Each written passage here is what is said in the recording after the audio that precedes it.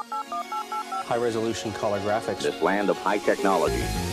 The revolution in technology that made the information age possible. Those kids are not afraid of computers.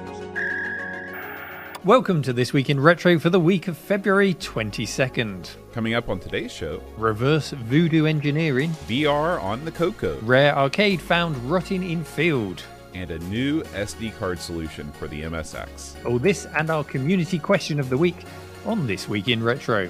Up-to-date news for out-of-date tech.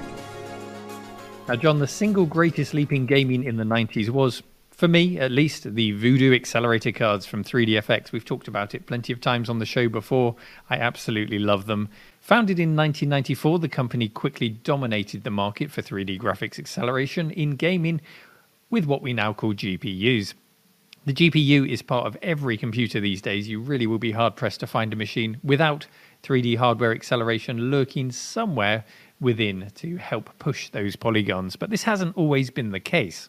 For gamers on all platforms, we had custom chips to help with our 2D gaming, hardware sprites and blitter, and all manner of assistance in our machines. But when someone wanted to produce a game in 3 dimensions, the workload would all fall upon the CPU to do the hard work, and it would do what we now refer to as software rendering.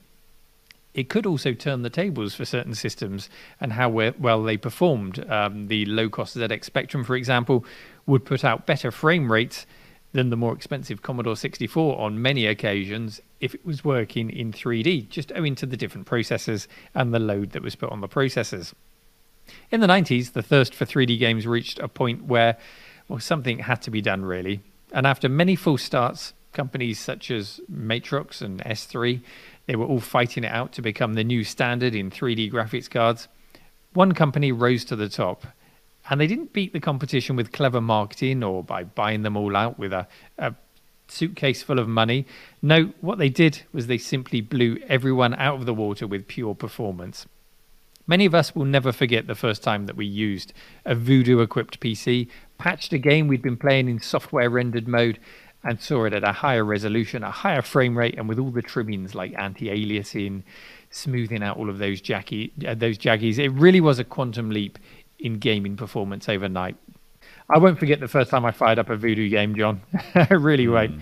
And these cards, naturally, they amassed a dedicated and a loyal fan base, myself included, but my love affair with them only really survived 2 generations of cards. I jumped ship after the Voodoo 2. Were you on the Voodoo train, John? Neil, I'm afraid I'm going to be a bit of a disappointment here. I had no interest in 3D gaming on the PC whatsoever. To me, in the mid to late 90s, people that gamed on PCs were people that were really into first-person shooters or really into ultra-realistic racing games, and that definitely was not me. Remember, my favorite genres at the time were JRPGs and also couch co-op games like Mario Kart, genres that the first generation of 3D gaming didn't really touch at all. Up until I bought my first proper gaming PC all the way up in 2014, in my view, the computer was always for strategy games, like SimCity, StarCraft, what I call lean forward gaming experiences. When I played action titles like platformers and racing games, I just always enjoyed playing them more on a big screen with a proper controller leaning back on the couch. That's just my personal preference. In fact, I never even noticed the GPU requirements of computer games until I got into World of Warcraft around 2008 or so and realized that the GPU in my iBook with a whole 32 megs of video RAM was just not cutting it anymore. I'm sure the fact that I was also a big Mac guy during this time had something to do with it. Mac's just not known for their gaming prowess. Yeah, I mean, that doesn't mean you didn't benefit from the progress and the competition mainly that was caused by the 3DFX cards. Sure. Because that fed into the consoles, it fed into the Mac. You just weren't trying to buy the latest and greatest graphics card as soon as it hit the shelves, like I was, I guess. Yeah. So my next question was going to be to you, how about 3DFX enhanced games and which ones stood out for you? But I guess you don't have much knowledge on that topic. Yeah, I did look at a list of games, to see what was around at the time. And I did play some of these games. You're right. All of the benefits of the 3D graphics cards did find their way into consoles to some extent. I did play, some of the games like San Francisco Rush. I saw in there Virtua Fighter 2. These were 3DFX enhanced games on the PC, but I played them on the consoles, on the PlayStation, on the N64, stuff like that. So I'm sorry, Neil, you may have to hire a new co-host for this question. No, it's all part and parcel of the same thing. And in the other direction, those consoles, especially the PlayStation, they were creating the competition that was driving the PC card manufacturers to try and keep up, because who wanted a £2,000 PC when they could buy a £150 PlayStation and outperform it in gaming? So it worked both ways. It did. Now how about you? What were some of your favorites? Well, for me, I was just moving on to that, John, and it was definitely Carmageddon for me.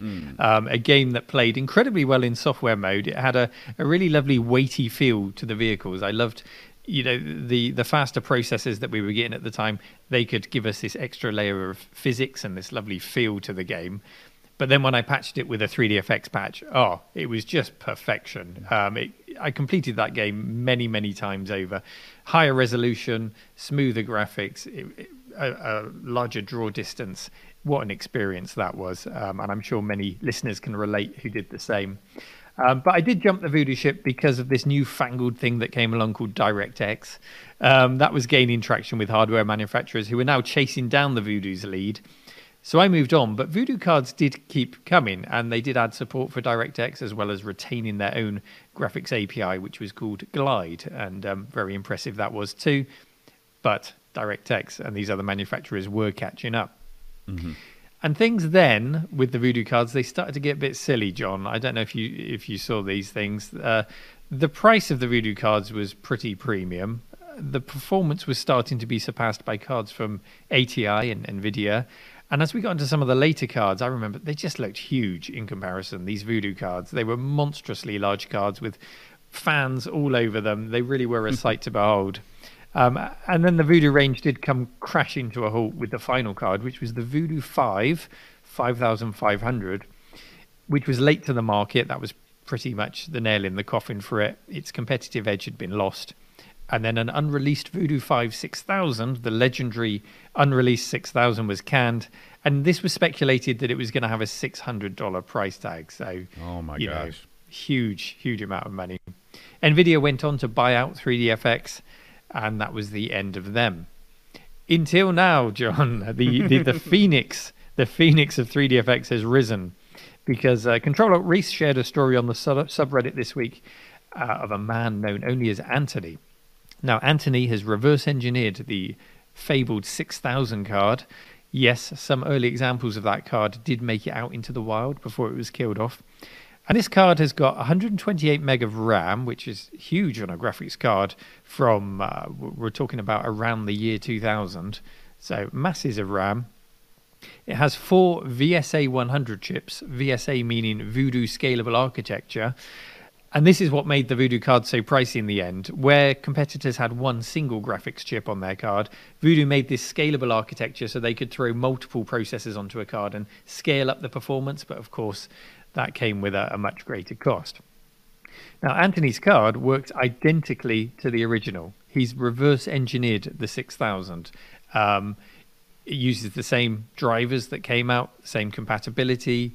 It has the same glitches or bugs that you would have found on the original. It's an incredible achievement to have done this, because this is a complex bit of silicon. The only thing that we seem to be missing, though, is footage of the thing running, because I can't find this thing demonstrated anywhere. It's widely reported on. There's photos of the card, and it looks gorgeous. But I really want to see a demonstration. I want to see what the ultimate Voodoo card looks like in motion. And hopefully we'll see some footage soon. But until then, you can find a link in the show notes today. And at least go and have a look at that gorgeous card. And hopefully we'll see it in action soon. So well done, Anthony. Neil, the world of virtual reality is upon us. Over the past 25 years, this is the line we've been fed over and over again.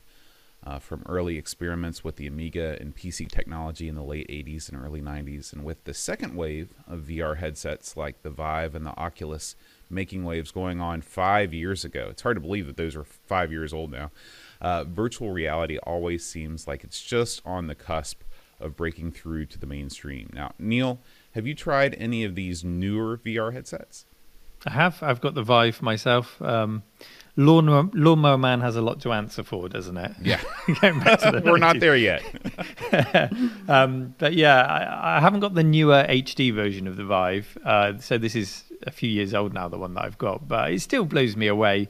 It's still a real event to use it. You know, it's not a casual form of gaming for me. It's got to be planned.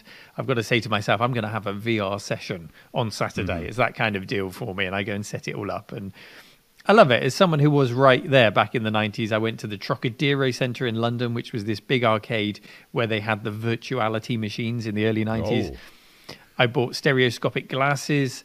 I very nearly bought a VR headset in the early 2000s for my PC, which was by this company called Imagine or Imagine. Imagine, that makes more sense. Probably so. I've been saying it wrong all of these years, and now I've read it. Imagine. I don't know if you remember them, though, but they made a headset called the Z800, and I came really close to buying one for flight simming. It supported DirectX. It had head tracking. The thing that put me off was just that it had a really limited field of view. So you were always looking through these little squares. And that's still a kind of a problem that plagues headsets today, but they are working on improving that. But yeah, I've followed it very closely, and I've waited decades for VR to come home, John. Absolute decades. And I'm so glad we're closer to it being a reality now in the way that it was presented to us in things like Lawnmower Man. We're not there yet, but we're getting a lot closer now. Yeah. How about you? Have you got one? Yeah, well, I did. I had an Oculus Rift for a while. I picked one up secondhand off eBay, and it was really cool. I mean, the promise of VR was delivered to me in the fact that, you know, when you put one of these headsets on, you really do feel like you're transported in a way that I think maybe you weren't in earlier generations. But after the initial kind of novelty wore off, I came to terms with the fact that it was more of a struggle. The juice wasn't worth the squeeze. I was constantly struggling with the floor being at different heights because my external sensor placements never stayed steady. I didn't mount. I don't think I mounted the sensors correctly on the walls, and things were not good. And also, you know, I would constantly just feel like I was on this leash tethered to my PC. So, but thanks to a new development in hardware, solving movement issues in VR may be a thing of the past. A company called Virtuix has developed a device called the Omni that works as a multi-directional treadmill, which allows you to move around in any direction for any length of time inside a game's world. So think about it. Instead of being limited to, say, at best, an 8 by 8 foot space inside your room, you could roam the length of a football pitch with this thing. Nice. This isn't that new, really, as an idea, is it? It's, you know, the VR treadmill. It's always, they've tried it. It's always looked kind of awkward in the past when they've tried it. Mm-hmm. This device, it does look compact enough to put in your room, but it does still look a bit like something you might find in a hospital ward. You know? Yeah, you're right. You're right. Having your spine realigned, you know, or something like that. You're really strapped into this thing. But that's not the whole story, is it? Is there a retro angle attached to this device that you want to tell us about? What's it all about? Yeah, you got it. You know, it seems that a retro enthusiast named Ben Drakes has managed to hook one of these Omni units up to a Tandy color computer, or as they're known to their fans, the Coco. So just in case you're not familiar with the Coco, Radio Shack, which was an electronics retailer here in the U.S., produced a line of computers in the 80s marketed toward the same crowd as the C64, the Atari 8-bit line, all the rest. The color computer didn't sell as many units as the heavy hitters, but it has an extremely devoted fan base. I would compare it to something like the fan base of the Amstrad. You know, it's not the most obscure machine out there, but it definitely wasn't on the Mount Rushmore of, you know, most units sold of the micros. Now, it's interesting to note that the UK got the Coco in a way in the form of a machine called the Dragon 32. Although it was kind of a clone device that was manufactured by a totally different company. Neil, did you know anyone growing up who had a Dragon? No. It was one of the many British micros that just didn't float to the top, John. I didn't know anyone who had one in the 80s personally. I've got myself a few now. And you can actually just sort of swap the ROM and make a couple of very simple changes to turn it into a Coco, and it will act exactly the same. But I'm not entirely convinced that I need to experience my Dragon 32 in VR. But please, go on. Okay. So what our Coco using friend Ben did was he interfaced this Omni multi-directional track, thing with his Coco. And he actually immersed himself in some of the first-person perspective games on the machine. So you should really check these videos out. I'd say that the speed of the scrolling, as you move through these worlds is somewhat less than Wolfenstein 3D, but a big step forward from the early frame-by-frame dungeon crawler games. It makes you realize, or at least it made me realize, that id's creations weren't as much of a sea change as much as they were evolutionary from lots of tiny steps that just didn't attract as much attention in the industry. And that's the way it is with a lot of innovations. Now, Neil, I'm sure you played your share of first-person games on the 8-bit micros growing up, 3D Bat Attack on the Spectrum and all that stuff.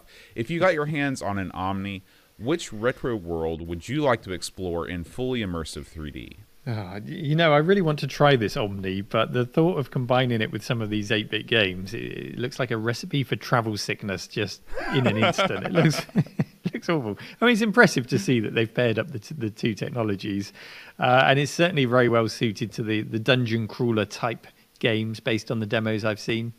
Mm-hmm. So with that in mind, there is a fantastic port that everyone should take a look at the moment. It's not quite finished, but it's been in progress for some years. It's on the Commodore 64, and it's a port of Eye of the Beholder, which is being made by the developer Andreas Larsson. So I'm cheating a bit by picking a modern-day port, but it is running on a C64. So I'll go with that in VR. But yeah, do go and check out that port. The graphics are stunning. It could well be the Amiga version of the game when you look at it. It's fantastic. So yeah, I'll try that. How about you, John? The first thing that came to mind for me was Phantasy Star, actually, for the Sega Master System. I'm someone that is naturally prone to motion sickness, and so I like the idea of a mix of playing the overworld sections of the game in classic 2D. If you're not familiar with this game, whenever you're walking around the overworld, going into towns and stuff like that, it's your typical top-down Ultima / Final Fantasy type perspective. But once you go into a dungeon, the game becomes a first-person dungeon crawler, essentially. So it would be cool for me to mix those two viewpoints up in this with this treadmill moving around in VR. So if you're interested in checking out what the Omni can do with a retro computer, check out the links to the Explore VR YouTube page in the show notes. Take two shots, John. One for Ultima and one for Final Fantasy. That's right. I got them both in at once.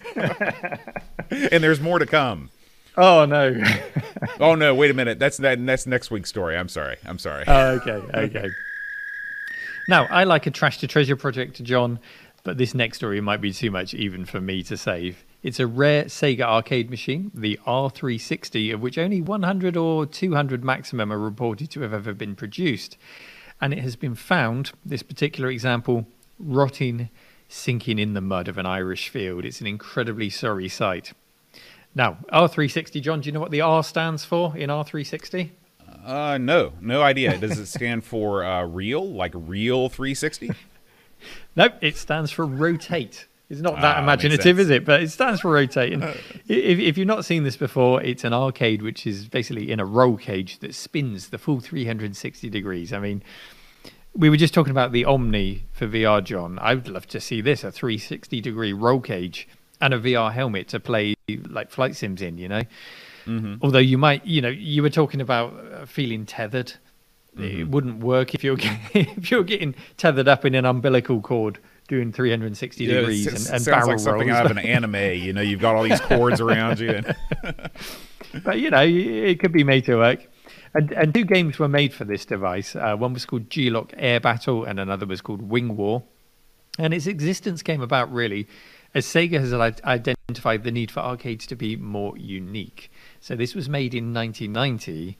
So they'd already identified that people were getting those more powerful games consoles, the Super Nintendo, the Mega Drive, or Genesis. They were getting them into their home, and they needed to deliver to people a unique reason to go to the arcades.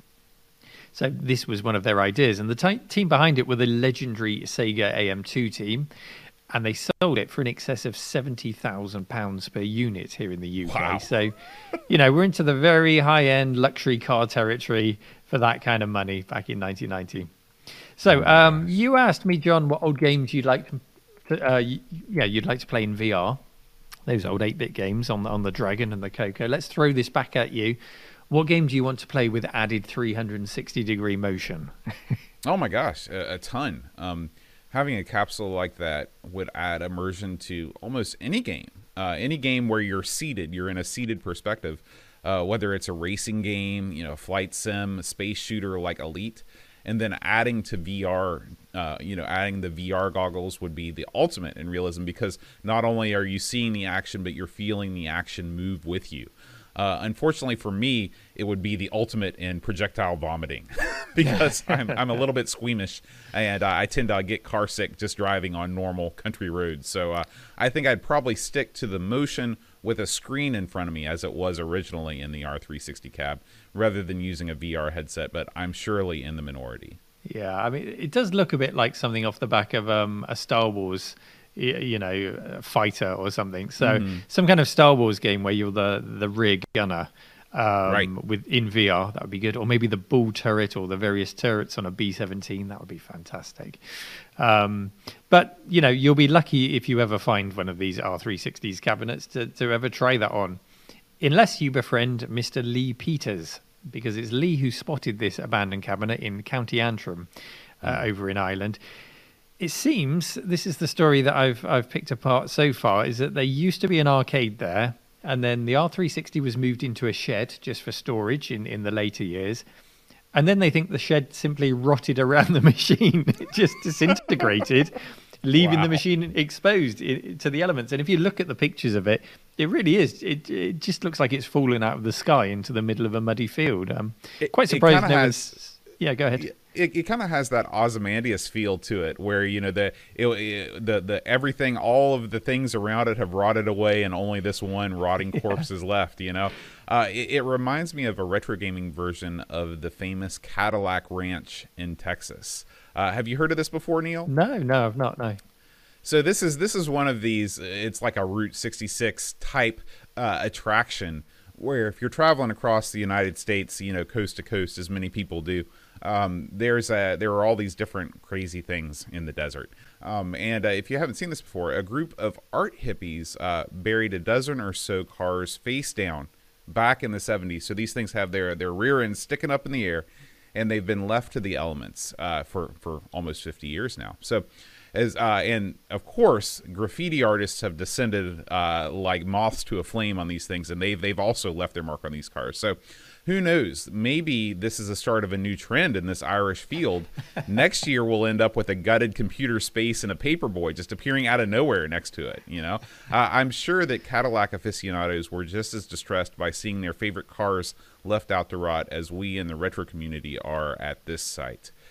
Now, Neil, as the restoration lord of YouTube, do you think in the right hands you could bring this rusty Hulk back to life?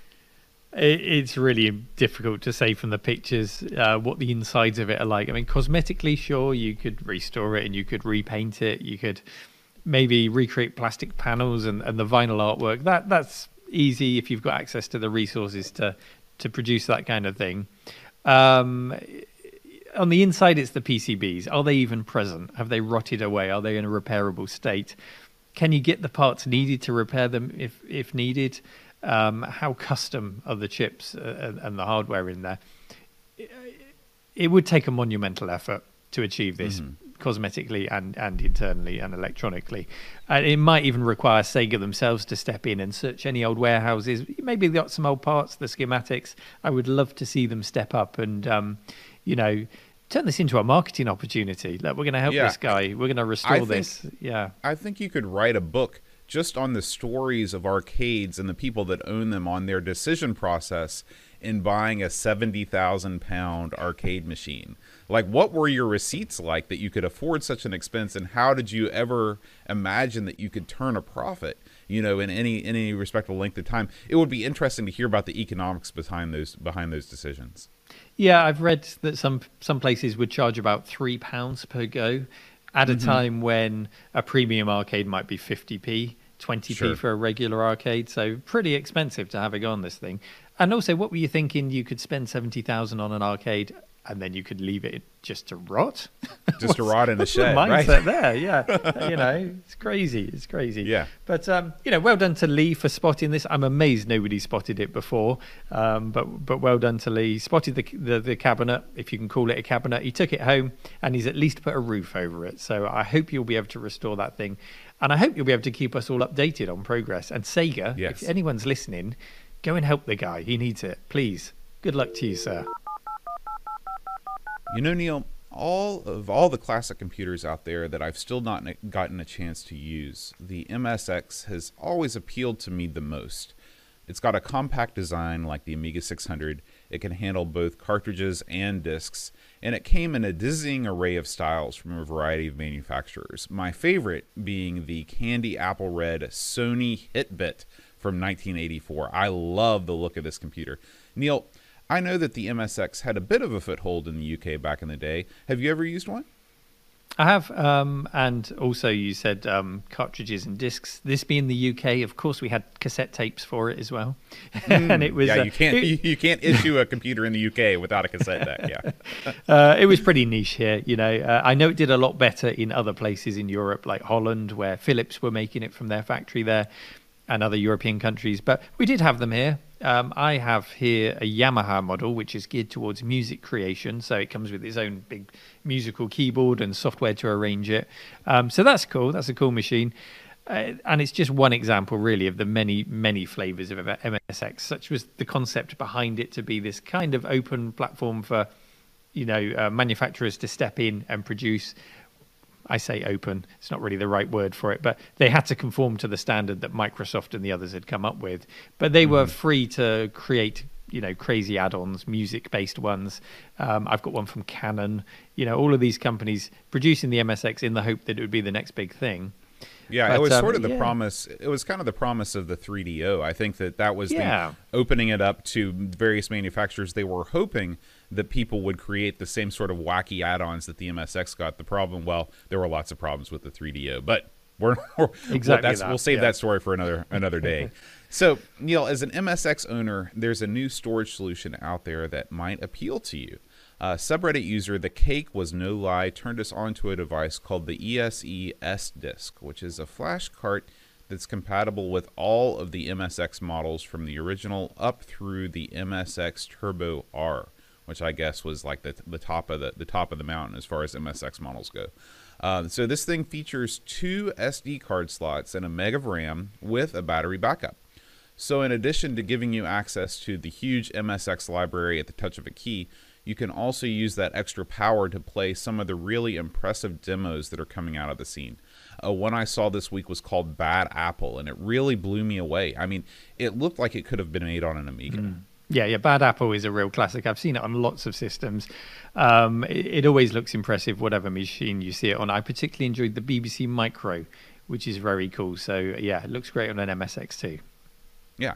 Now, with this flash cart, it made me wonder, are there any systems left that are in need of these kinds of flash storage solutions?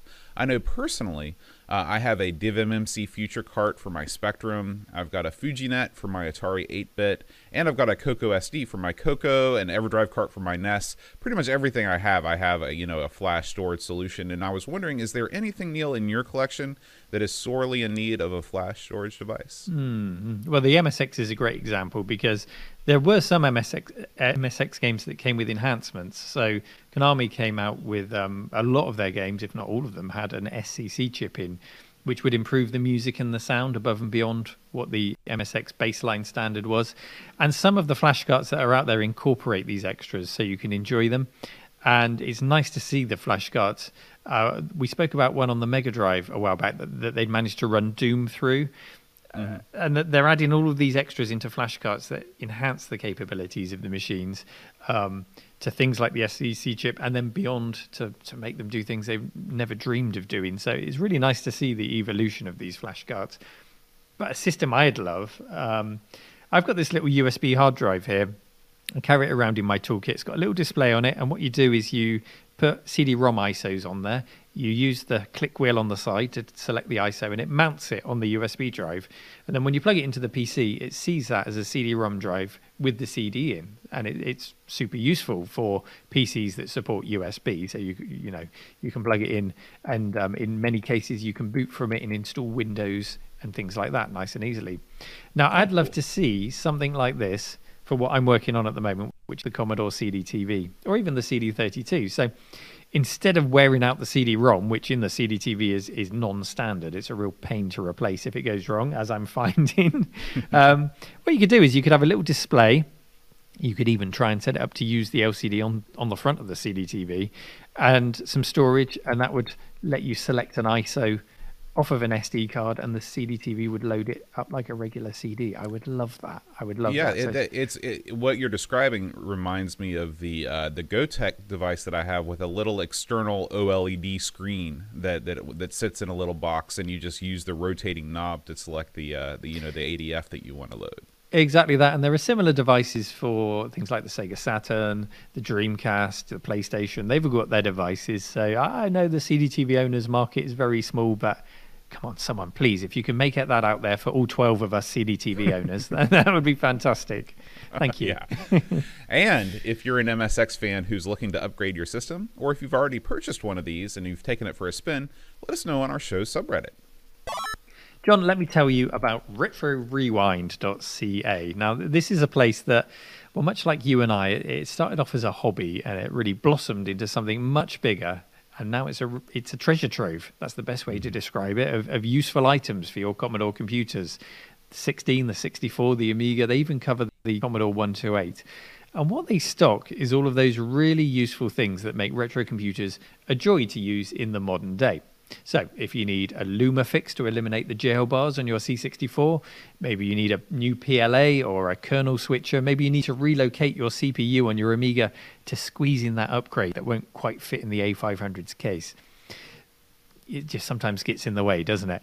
Well, RetroRewind.ca, they've got all of these useful items in stock, and well, even if you don't need any of them right now, I would advise that you just go and have a browse through the website to see what's available to you for future projects and just to enjoy seeing what you can do with all these retro systems now. It's like flicking through an old Radio Shack catalog, John. You know, treat yourself, have a peek. Oh, and I have, Neil. I have. Don't forget they also do capacitor kits, so you don't have to go searching all over electronics websites to find each and every cap you need to service your machine.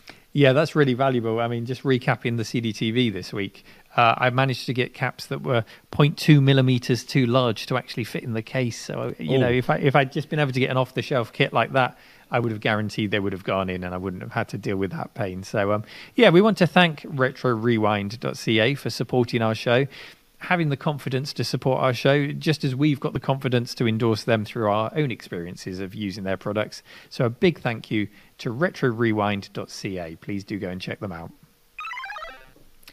Last week's community question of the week was, what arcade do you remember from your youth?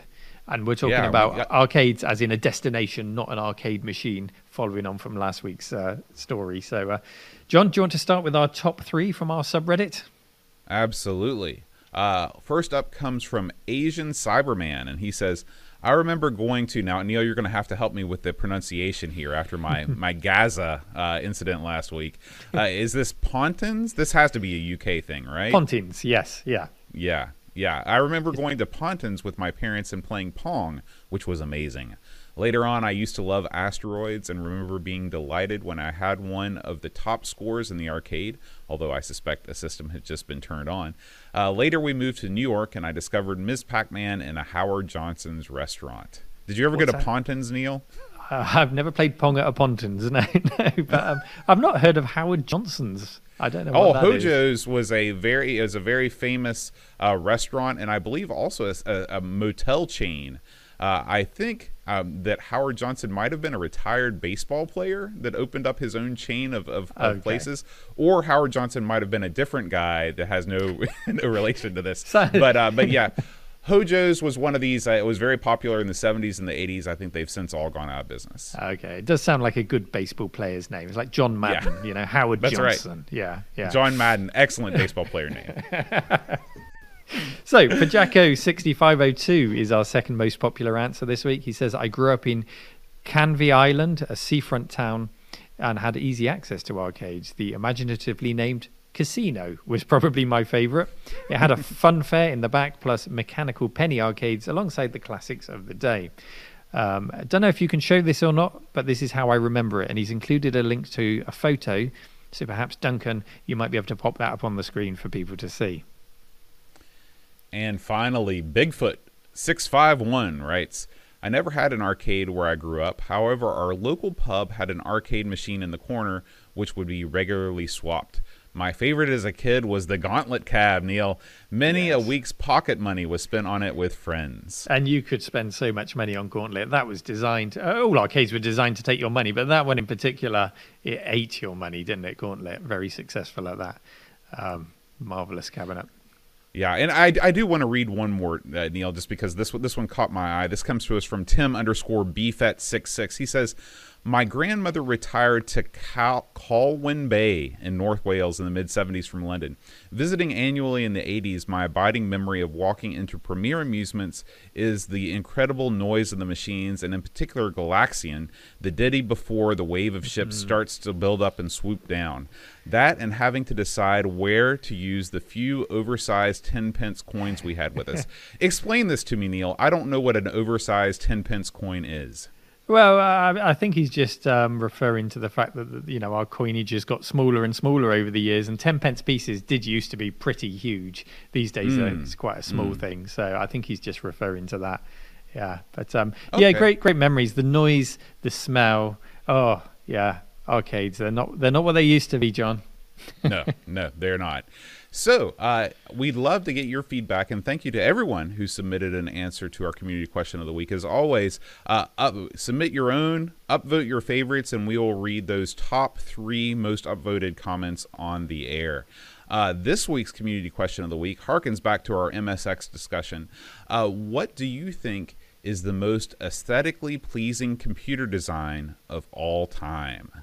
So great question. Surely we'll get some great responses from this. Like I said, just pop on over to the This Week in Retro subreddit, and that community question of the week will be stickied right to the top of the page. So we hope to hear from you. This Week in Retro was presented by Neil from RMC and John Schaller. It was produced by me, Duncan Stiles. The podcast version of the show is available through your favourite podcaster, including Apple Podcasts and Spotify, and the video version is available on the This Week in Retro YouTube channel. Join our community subreddit at r/thisweekinretro to suggest and vote on stories we cover on the show. If you watch This Week in Retro on YouTube, please give us a like and subscribe to help us reach new viewers. If you'd like to support the show, please check out the links to our Patreon and Ko-fi pages in the show notes or in the YouTube description. Thanks for listening, and we'll see you next week for more up-to-date news for out-of-date tech.